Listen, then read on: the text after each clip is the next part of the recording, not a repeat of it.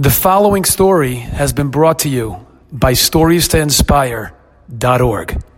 When I was in yeshiva, there was a guy, Jaime. Zichrono Livracha. I'm sure he's in Gan Eden somewhere. And this guy, Jaime, used to come in the middle of the Beis Medrash. In the middle, while everybody was learning, there was a storm. And such a cold Torah, a voice of Torah that was learning. And then all of a sudden, what happened? Jaime would come in. There would be a stucco box in the front wall to Rebbe Meir Balanes.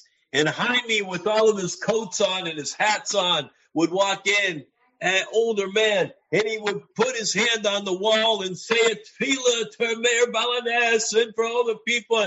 He would cause such a disturbance. I don't think there was one guy that was still learning in the whole Beis Medrash. But people were laughing. It's Jaime again. He's doing his prayer. He's doing his thing. And everyone go crazy. There was one guy that never laughed. There was one guy that would watch him very seriously. And everybody would wonder every day, when Jaime would come in, I think it was at 3:30, why is he the only one that wouldn't laugh?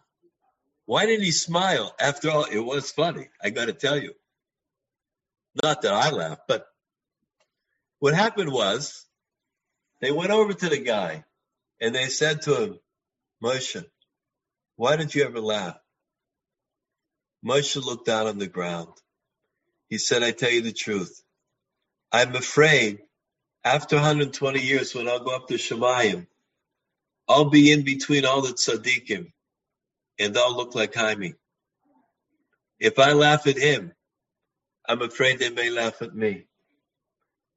So right now, I consider him to be my brother, and I have a heart for him, and I don't laugh.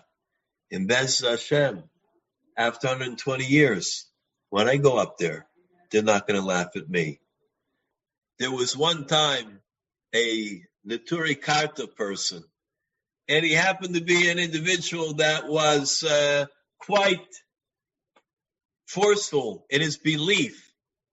And he came to the great Rabbi Soloveitchik, Zecher Tzadik Livracha. He came to collect tzedakah, and Rabbi Soloveitchik gave him a donation. So after the man walked out, they came to the Rav and they said to him,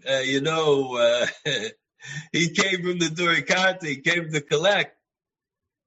So Soloveitchik said, well, he's not going to use that money. I doubt it that he's going to use that money to throw stones. He's not going to do anything wrong with that. I think he needs the money for his family. Did he go first and ask him, what are you using the money for? What do you believe? What's your opinion about this? What's your opinion about that? The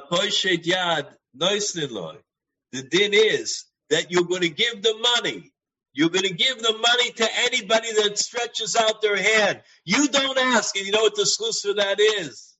The schus for that is that after 120 years, we'll go upstairs and we'll say, Hashem, can you please give me a shtikol olam haba? Can you give me a little portion in the next row? I just want a little. Hashem says, you know what? You gave so many people, I'm going to give to you. And I'm not going to ask you any questions at all.